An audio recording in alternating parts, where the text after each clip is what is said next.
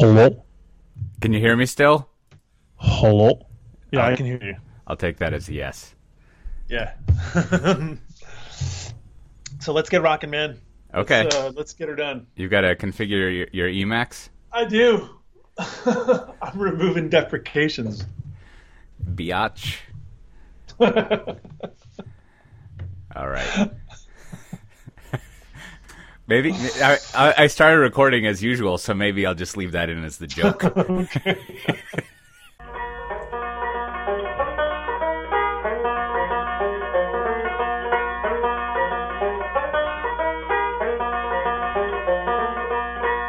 Well, howdy, folks.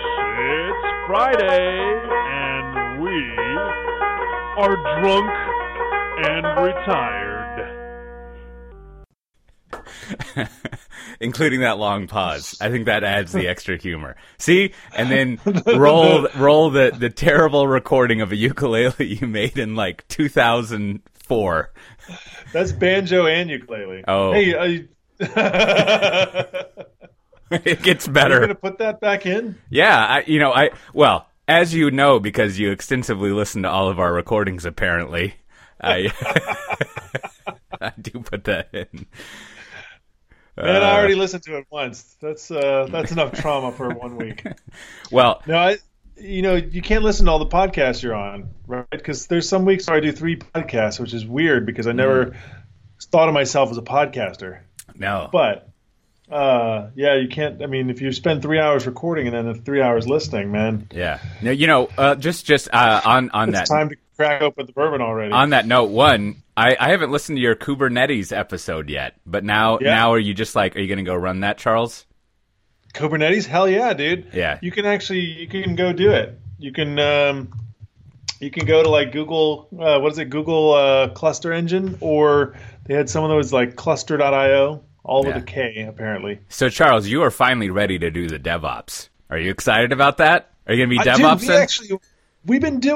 you always be DevOps in, right? You can't escape it. There's no escape. No escape in the DevOps. Yeah. You got to configure your servers, right? Like you can't.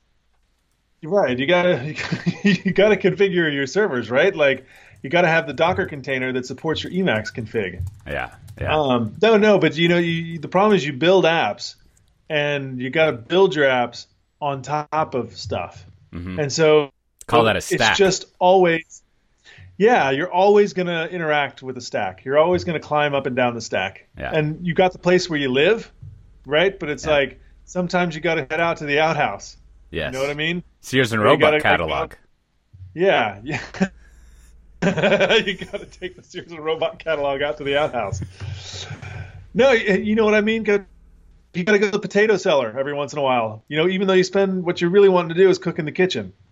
But you got to keep your potatoes fresh. Who peels the potatoes? That's what I want to know. You know who peels my potatoes if I were to eat potatoes? Whoever is in front of the supply chain of Costco where you get the bag of peeled potatoes. That's what I call potatoes as a service. Potatoes, that's cheating. That was just a metaphor. That's a true pause. That was metaphor grounded in unreality. Well, Is that? Oh, so that doesn't exist? I have no idea. I imagine peeled Well, potatoes I are hope you hard have because executives at Costco listening. because the Because peeled potato. you just dropped a bag of gold. I imagine they're hard because Bag of they'll go Yukon gold. they'll go brown. Yes, Yukon Gold. Man, I'm on interrupting fire. I'm like I keep on interrupting you with these great jokes. Well, depending on how you look at it, when you're trying to balance equality, it takes 2 to interrupt, right? Like That's true. someone else has to keep talking or not relent, which causes the interrupter to keep going. On the other hand, the interrupter is deciding to interrupt and not let the other one go. I think that is a It's kind literal. of like chest bumping, right? Yeah, It's just like after you score a touchdown, you like bump chests. Yeah. It's kind of like that. The podcast equivalent of the NFL. Both of those are a literal metaphor for all of humanity, right? Like any suffering takes 2 people, and then we like to celebrate. Yep. So before we move on to a nominal topic, and also to give you time to pick one, do I need to send you the URL to the Google Docs? Google Docs. Oh yeah. You might want to just put. Can you pin that as the topic on our Skype? I don't know what that means, Charles.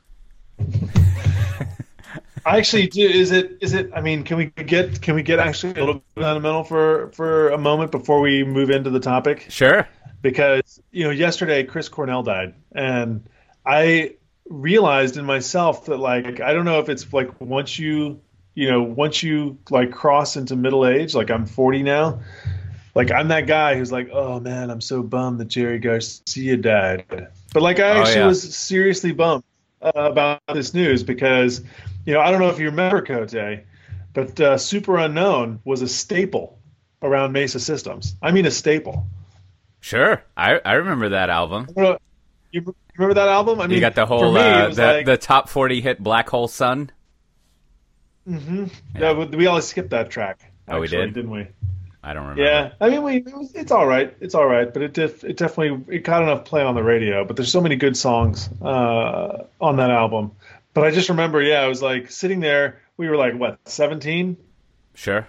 Something like that. Yeah. And we were regular Abercrombie and Fitch ad back then. Mm-hmm. Just sitting there slinging Pearl, and I think just listen to Super Unknown on repeat. Yeah, you remember that time we broke into the server closet and we found the phone system, and we put that last Southern Culture on the Skids track on for the hold music. Yeah. And I remember the banker call. There was like a banker, like one of the managers came come running in like in a panic, and it's like, who put the gangster rap on the hold music? The gangster rap. I know. Isn't that great? That just it's so telling. Yeah. We're like, wait. Those are good time for antics back then. Yeah. And the funny thing is you'd think that like it was kind of like rockabilly, right? Yes. Southern Culture on the Skids. It's like rockabilly, like white trash music, like farthest thing from gangster rap that you could possibly be. But anything outside of what was like the norm just was immediately gangster rap. So did you ever, while we're on that, did you ever hear the story about the how some code of mine created a security freak out? And by code, I mean a comment in an HTML file. No, I don't. So apparently, so I did a lot of the not even front end, but HTML work. Like when I was there at Mesa, I think I only did a little bit of Perl. I actually didn't do very much programming there, despite what my resume might say.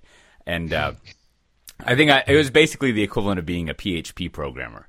And so what happened is, we were always listening to music, and I think maybe it was some Tom Petty song about like I know all your secrets, and so I would just like litter my code with comments. It was kind of like the Twitter of the time for me, where I would just it was just I don't know.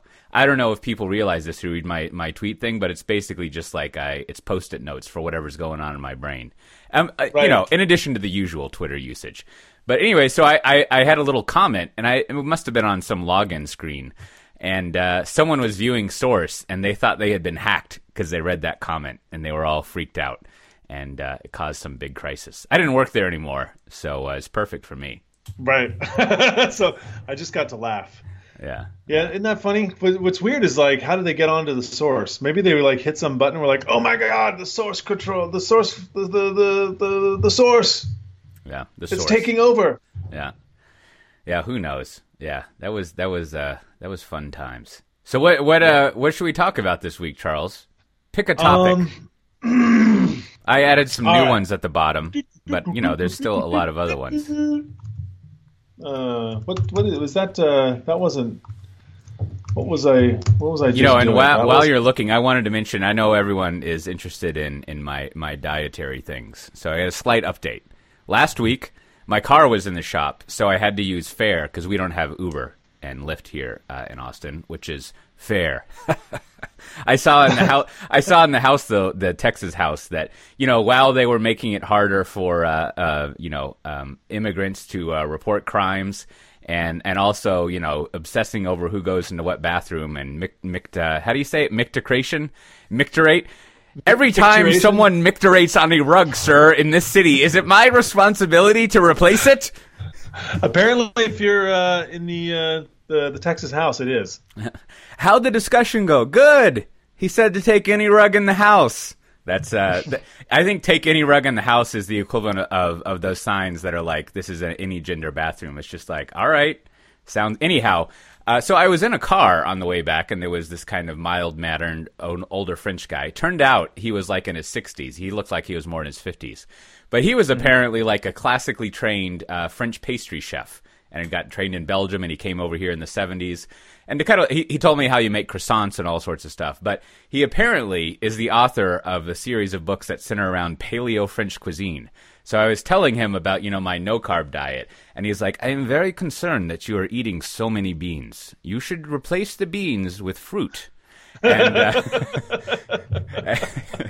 And and so I've done that this week. I no longer am eating beans with every meal, or most every meal, and I've been eating fruit. One, I don't know if you eat fruit. Fruit's delicious, right? It is. Like Cantaloupe, it's amazing. And I've been stuck for about 2 years in the 192 to 197 pounds. That's not pounds range. And now, this morning I weighed 191.9. So at a tremendous deceleration. So I think if you're on that Tim Ferriss diet where you eat the beans like I have been for 6 years, just stop eating beans and start on the fruit. Man, beans. It's like you're living in a bomb shelter. Man, but beans are so delicious. You get the do you know, Charles? Depends on the beans. So what kind of I'm imagining like Boston baked beans. Oh no, that's called sugar with beans. If you look at the you're talking about charo beans or pinto beans or like black beans. Charo beans at a restaurant. I don't know what they do. I don't want to know if they put sugar in it, but however they cook charo beans at a restaurant is one of the top 5 foods ever. I'm pretty sure it's bacon fat. Oh yeah. Oh, so good. I think they take some onions, maybe some serrano peppers, grill them up, like soak those in like bacon fat, and then success is what you call that. And then or to get ahead. Those free beans. Is that a good diet? Which one? The bean diet? Yeah. Is it nothing but beans? No. You eat the protein and the vegetable and the bean for every meal, except on Saturday when you eat whatever you want. So I'm going to experiment with swapping in fruit for beans. And also, he said, never eat more than 4 ounces of meat in a meal because it'll give you stones and whatever. So that seems good. It's just nice, simple guidelines. But I'm gonna stick with 4 ounces of meat. Yeah, or whatever. And, I guess every meal needs to be a filet mignon. Yeah, and of course, this is all just guidelines, right? And then I'm gonna stick with the eating croissants on Saturday thing because that's the only sanity that I have. And then, a moderate amount of, depending on the scientific cycle, as we know last time, a moderate amount of red wine and an unlimited amount of coffee. And I think I'll do just fine. Things will work out, Charles. So I'm actually starting on a diet today, believe it or not. Well, not necessarily a diet. I'm doing this thing where with my family, where you try and lose a certain amount of weight every week. And if you don't, then you pay everybody else $5. Yeah. So there's 5 people in the thing, so it's like $25 I got to shell out if I don't hit my mark. Yeah. This reminds me of one of my favorite economic studies where there was I have to look this up to verify it. I'm sure it was on some Gee Whiz podcast, or turns out, as other people say. But in Israel, they had these childcare centers, and parents kept being late to pick their kids up. And so they were like, I know, what if we charge $20 every 15 minutes for people who are late? We penalize them. And then it turns out the parents started being like, oh, okay, can I show up an hour later? they were like totally cool with paying more to show up late. So they unintentionally made a market out of showing up late and normalized it, which is fun. So yeah. I mean, it turns out they were providing a service, right? Yeah. And they just weren't getting paid for the service. I think that's kind of one of the key realizations I've had managing my own business is you need to be constantly aware and looking for the services that you're providing that you aren't charging for. Totally. That's I was doing a podcast, my Pivotal Conversations podcast, with Andrew Schaefer and a guy who does our monitor and alerting stuff. And let me chest thump quick. See, I'm not interrupting. I'm chest thumping. Very good. Very good. Is Hold on. Can we pause, Cote? Pause. Was it 8 piece box? You can eat some now. You can eat some later. Okay. Ready to go back. You Sounds can probably good. find that in the waveform somewhere. Yeah.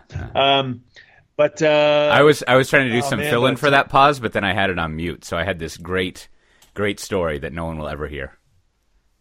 Oh, really? Yeah. Oh man. Well, maybe we can get back to that great story.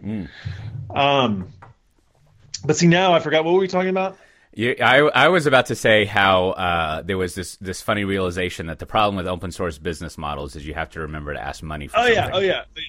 I wanted to make sure to say that it's not about nickel and diming, right? It's about actually saying like, oh, this is a thing of value that I have, and people might actually want to pay for this thing of value, in exclusion to other things of value. So it's about segmenting the services you provide and letting people choose what they want. And so, but you always have to be identifying what are the high value things that I do Yeah. for people, and maybe I can make it available for them explicitly. Yeah.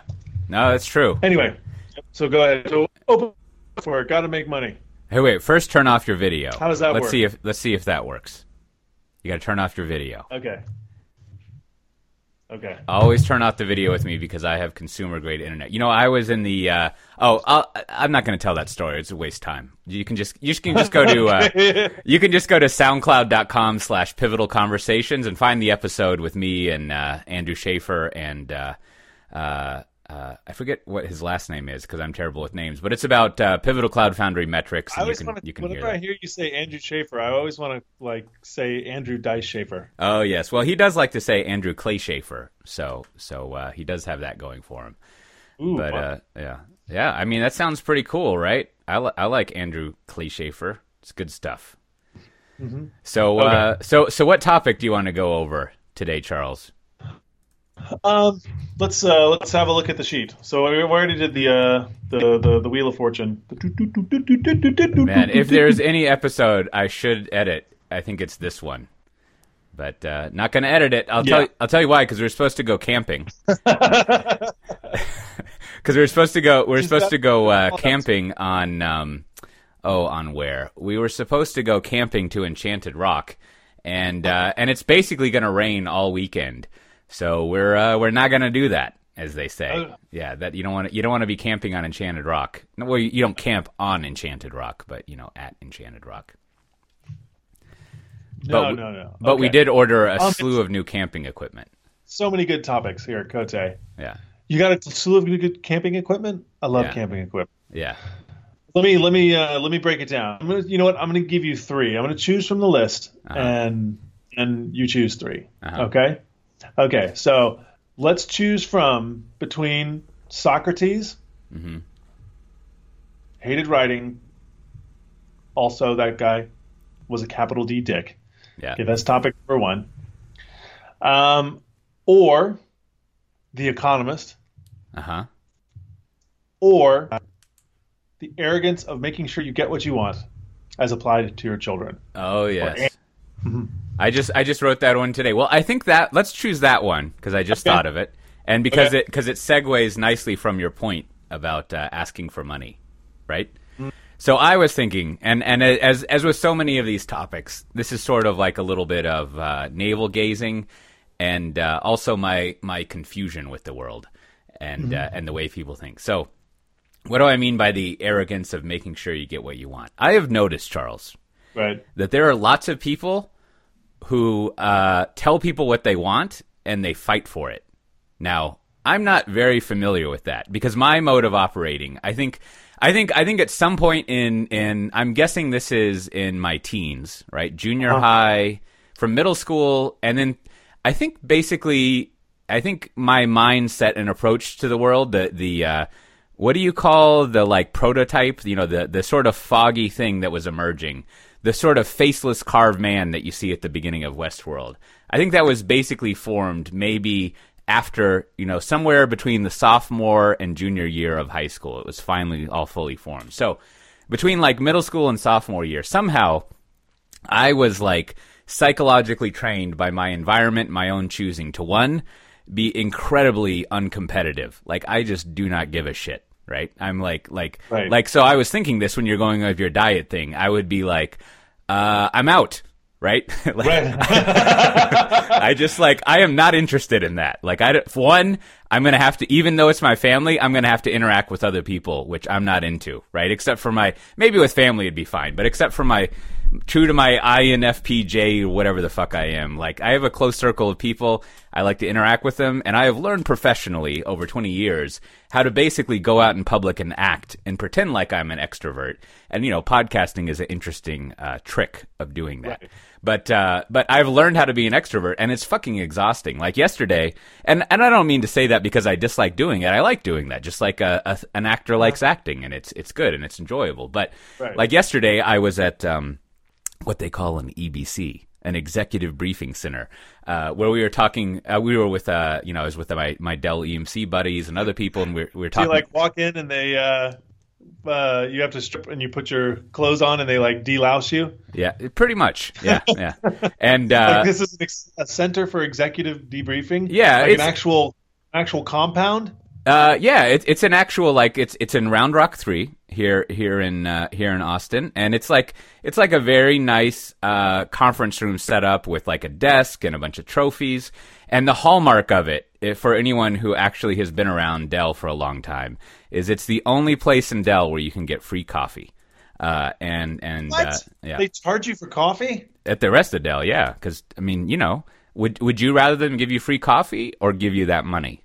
I mean, I think that's the kind of mentality that Dell has. And, there's a certain symbolism to free coffee, but I think an organization like Dell, I used to make fun of Dell for this, but now that I'm older, I wouldn't say wiser, but now that I'm more wizened, like, sure. I mean, I think the deal with Dell when it comes to its perceived cheapness is Dell funnels all of its money, it funnels all of its money into compensation, whether that's executive compensation, but it's also pretty nicely, I wouldn't say peanut buttered, because it's not even. It's not a fucking, like, socialist outfit, right? But, it is really good at compensating employees, and not like in the hallowed Microsoft stuff where employees get totally free health insurance and everything, but you get a lot of money if you do well working at Dell. So, anyways, I was at the EBC. We were talking to a big energy company, and I was interacting a lot because it's my fucking job. And then afterwards, I had to listen to me. I had the delight. I had the delight of going. It was after you passed through the decontamination chamber. That's right. And then the guys with the zapping tridents came and were like, yeah. And after that, I had the delight of going to my son's end of year presentations where we sat through.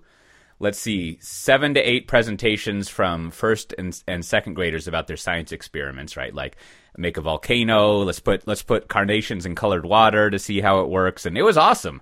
I was like, I'm continually impressed by this.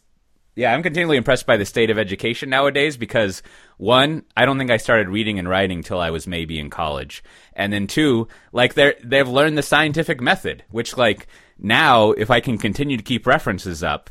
Oh, there's another thing I should tell you about God. Remind me about that. About the scientific method, like my son will have in his mind, like, here's how I explore the world in a very rigorous way that arrives at, I wouldn't say truth, but an approximation, a pragmatic truth. Consistent models. Yeah. Or consistently consistent models. Exactly. So anyways. 100%. So anyways, let me write down God and rain. So anyways, after that, so you have to sit there, you're around parents, you got to be enthusiastic. And again, I'm saying this all, I actually enjoy all that. But I come home and I'm like mentally like exhausted from being in an EBC and being out there. And the whole point is, so somehow I'm in that area where I'm not competitive. And then the second thing is like, as a part of being competitive. Because you are competitive or you're not competitive? No, I'm not. I'm not competitive. Being an extrovert and introvert, being an extrovert and introvert is not the. I agree. I agree completely. I'm just sort of getting to the point of the arrogance of asking for what you want. Okay. And so that was one thing. I'm not competitive, right? And if you were competitive, you would probably battle for things that you want. So I don't do that. And then as a consequence, not fully because of this, but also because I was an only child and I don't know, just because I'm the way I am. Basically, my assumption is I'm going to do everything my fucking self. And if you want to help me, you're in my way. Right? And now, obviously, I'm not like that on everything because, ironically, you are here helping me do a podcast, right? And vice versa. But, like, I really, like, I'm not into collaboration. Like, I don't like working with other people because they always want to make demands on you and you got to work with them and be nice to them. So there's these two things. And as a consequence of that, I don't think I ever feel like I need to ask people for things. Because one, I don't want to be confrontational and make them do what I want. And two, I'm just going to go do it myself. And if I can't do it myself, I'm going to stop wanting it. And so there you go. That's the now I don't think that's a normal state. That's certainly not how pretty much everyone I know operates. So here's the thing though, Cote. This is so I would classify myself as being a introvert but very highly competitive. And so one of the reasons we're doing this, like in my family, is like, you know, obviously I grew up in my family, so everybody in my family is also really competitive. They love to play like card games and board games and games and a lot of games. But I think part of it too is you have to like, if you so this is diverging a little bit because I am going to get back to what I think is that you have to take enjoyment from getting beaten. Yes.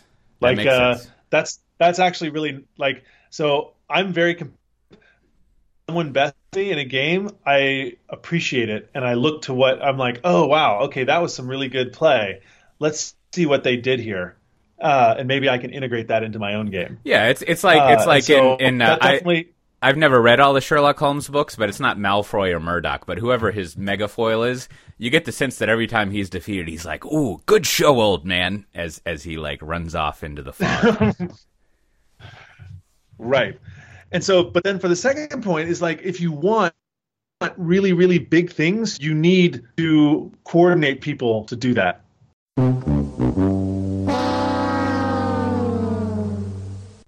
You know, in Skype, they put the mute button really close to the hang up button. But you were saying if you want really big things, you're going to have to like coordinate, compete, or whatever. Yeah, you're going to have to coordinate and organize people, and you have to like put on, you have to put on your extrovert face. Yeah. And you don't have to do that. It's so funny. You have to do like planning, I guess, is basic stuff. Because like if you have a good plan, then people can execute it. It's just so stupid, but yet it's so obvious, and yet it's so people hate to do it. People like this happened recently. We had my son plays baseball, and this actually happened also on my daughter's soccer team, although only for one game.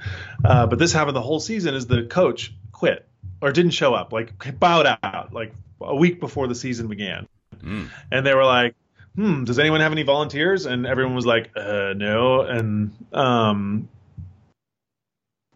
was like, well, I guess I have to do it. Like, no, Charles. Actually, oh, no. Yeah.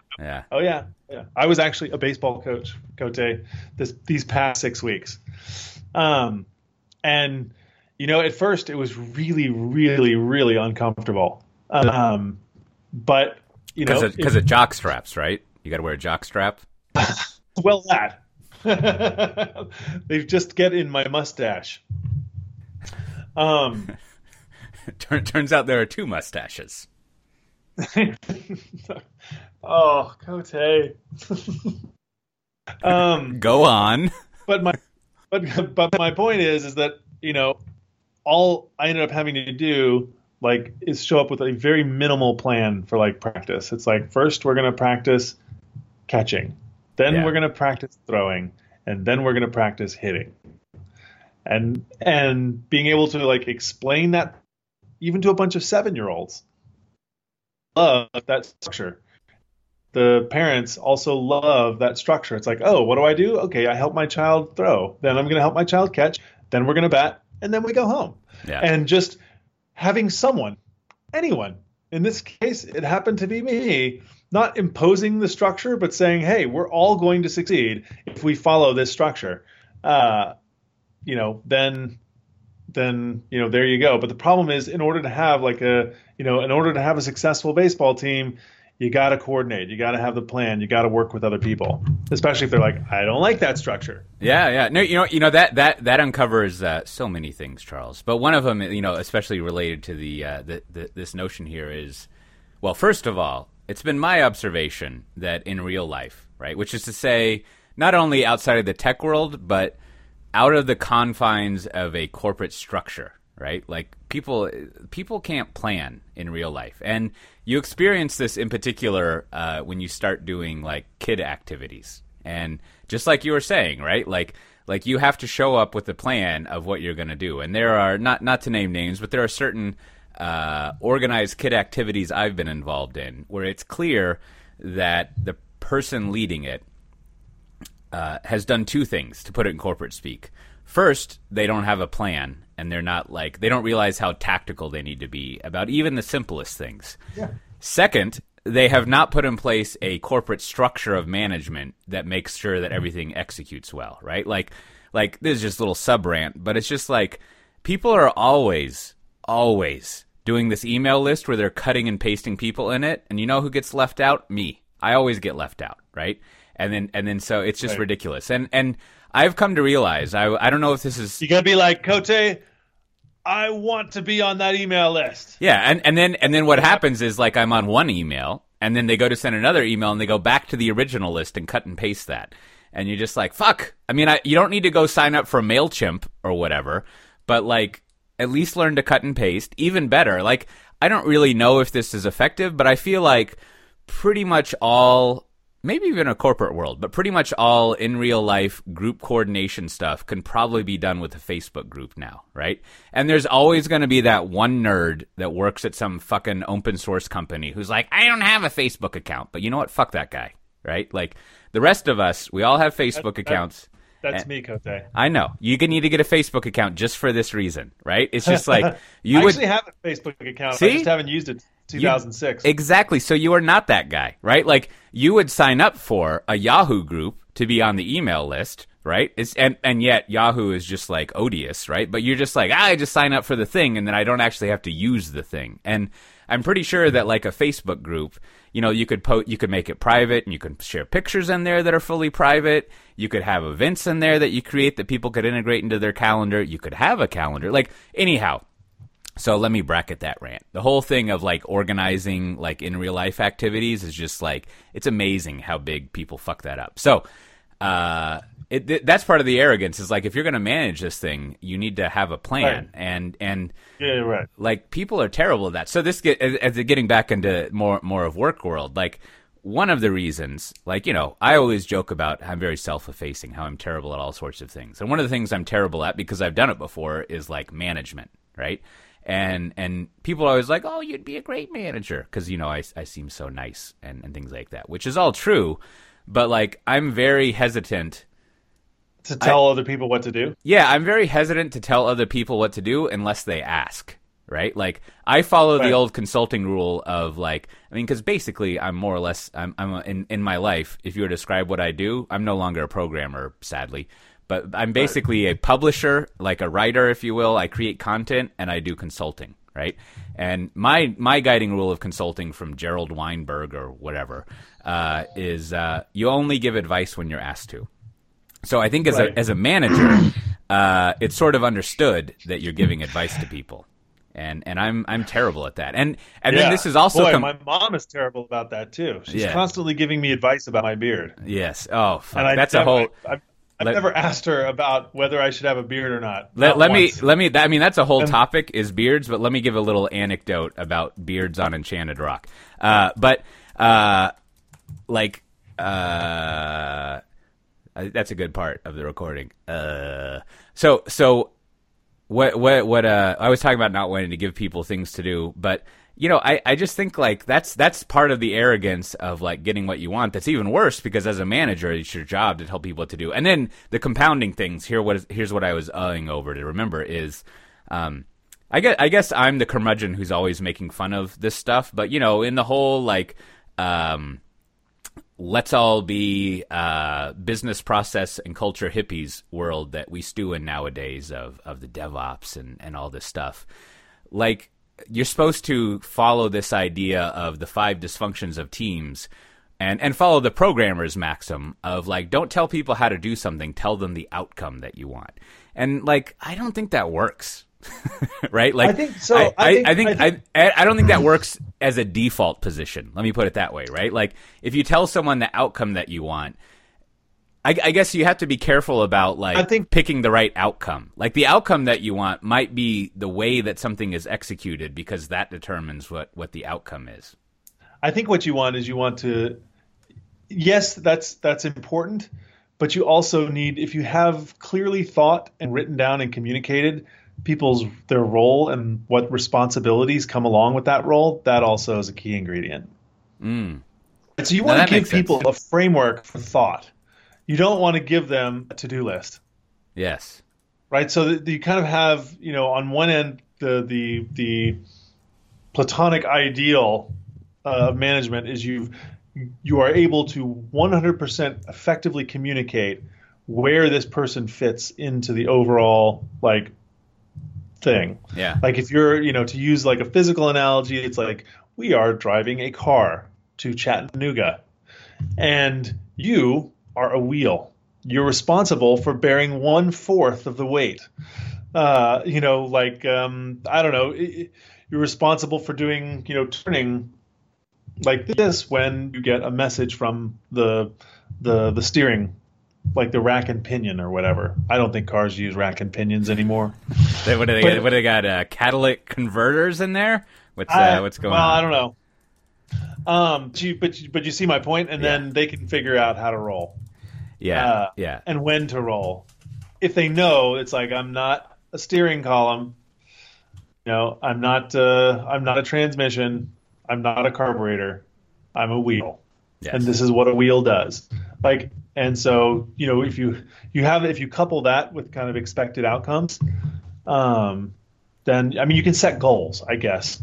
Right? Yeah. But goals, sometimes you hit them, sometimes you don't. But I think more importantly, there needs to be a concept of identity within the group. Yeah. And this could, if I let myself meander around, like, we would take a full tour of the last 20 years of organizational, I wouldn't say theory, but anecdotes and management consulting books I've read and blog posts and tweets. But it's sort of like, the frustration of what I spend a lot of my time talking with people is just like, why can't this person fucking do the right thing?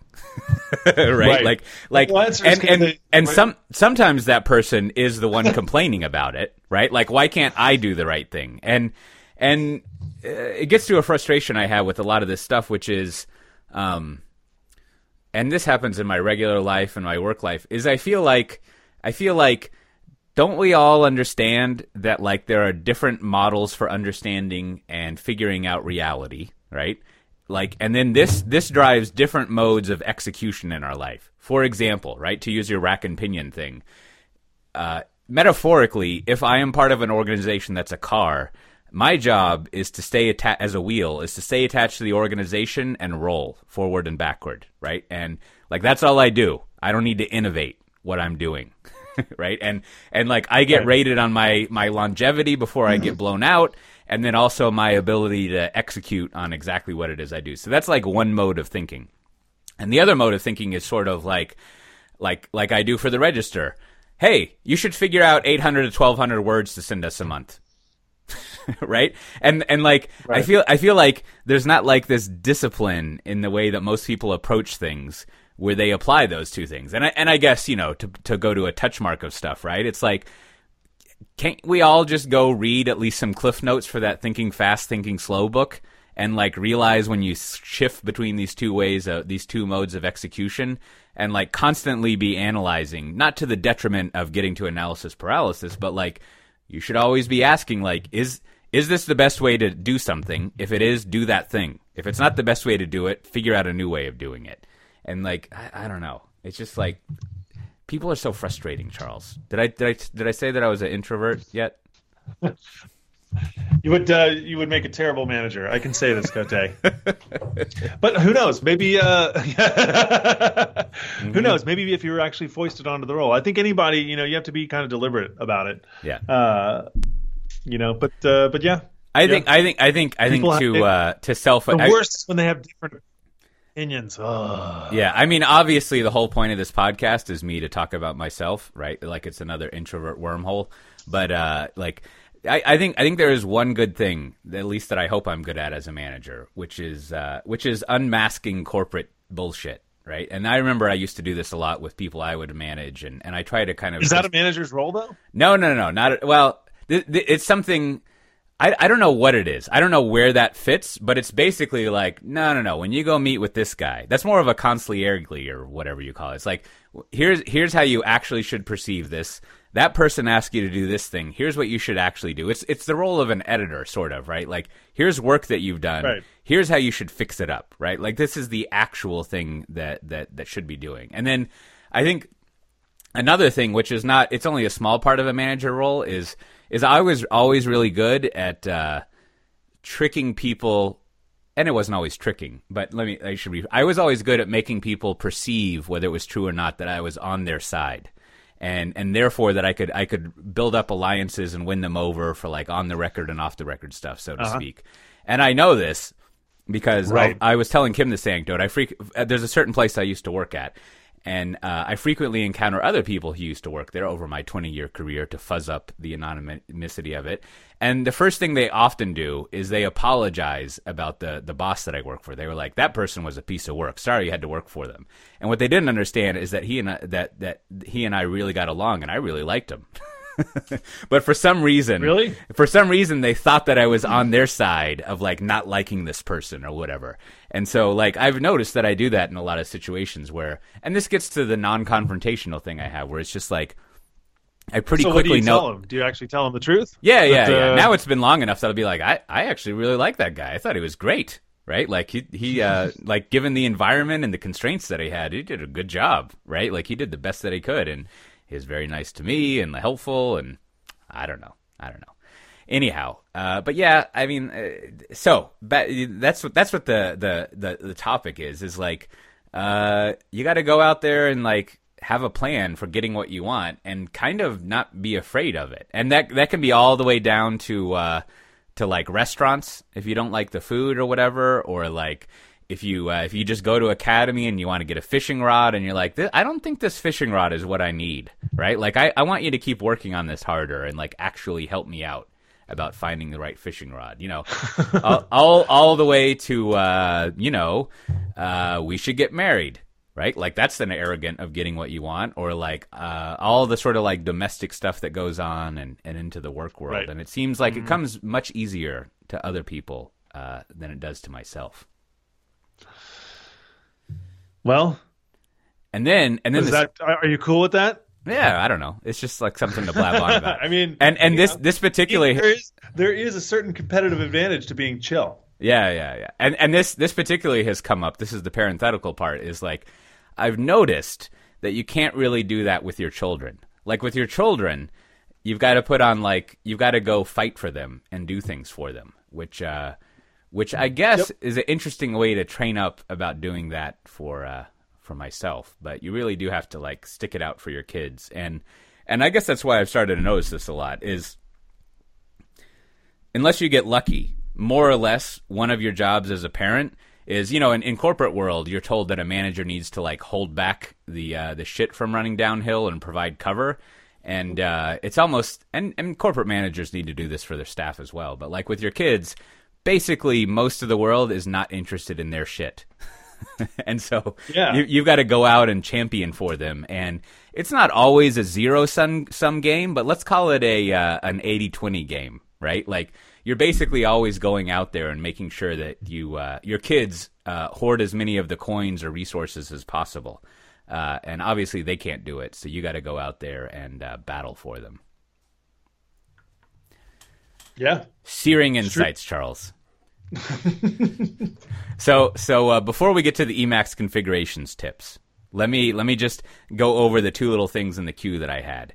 So one, I had this exciting. Speaking of children, this exciting moment. I've been working. Speaking of, I don't know if this is good or bad, but I've been working with my son to explain all this religion stuff and how that works out. So we listened to like Norse mythology and Greek mythology, and of course he went to a religious preschool where they would go to chapel every day. So he knows about Christian.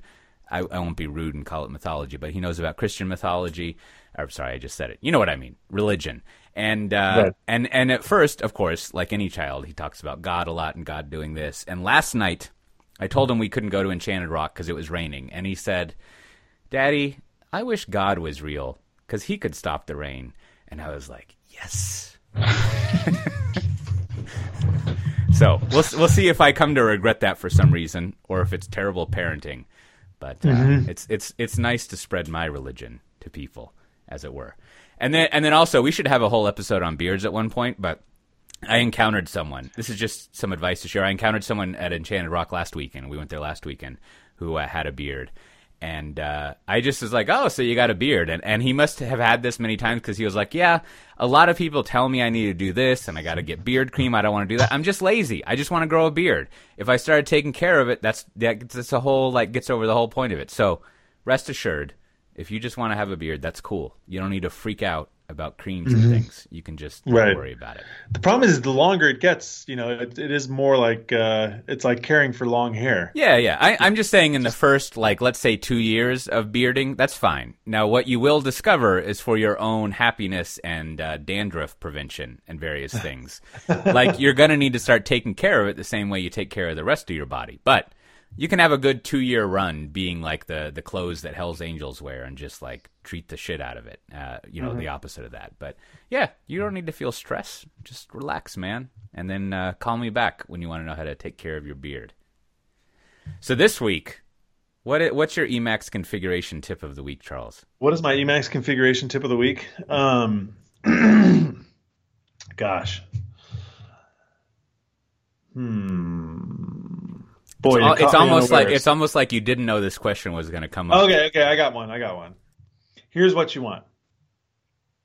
So, you want to be using RJSX mode, which is so if you do any JavaScript, which most people do at some point, and you want to use JSX, which is you're going to do if you're using React. The default Emacs JS2 mode does not properly parse JSX. When it sees a tag, it actually treats it as E4 XML, which I don't know if you remember that shit. That's some old shit. Nobody wants that shit anymore. Basically lets you embed XML documents right inside your JavaScript. And it's actually part of the JavaScript spec, but turns out JSX is actually not real JavaScript. It's not 100%. It's not like according to spec. So the E4 XML, which is actually part of the spec, and probably I'm going to have some.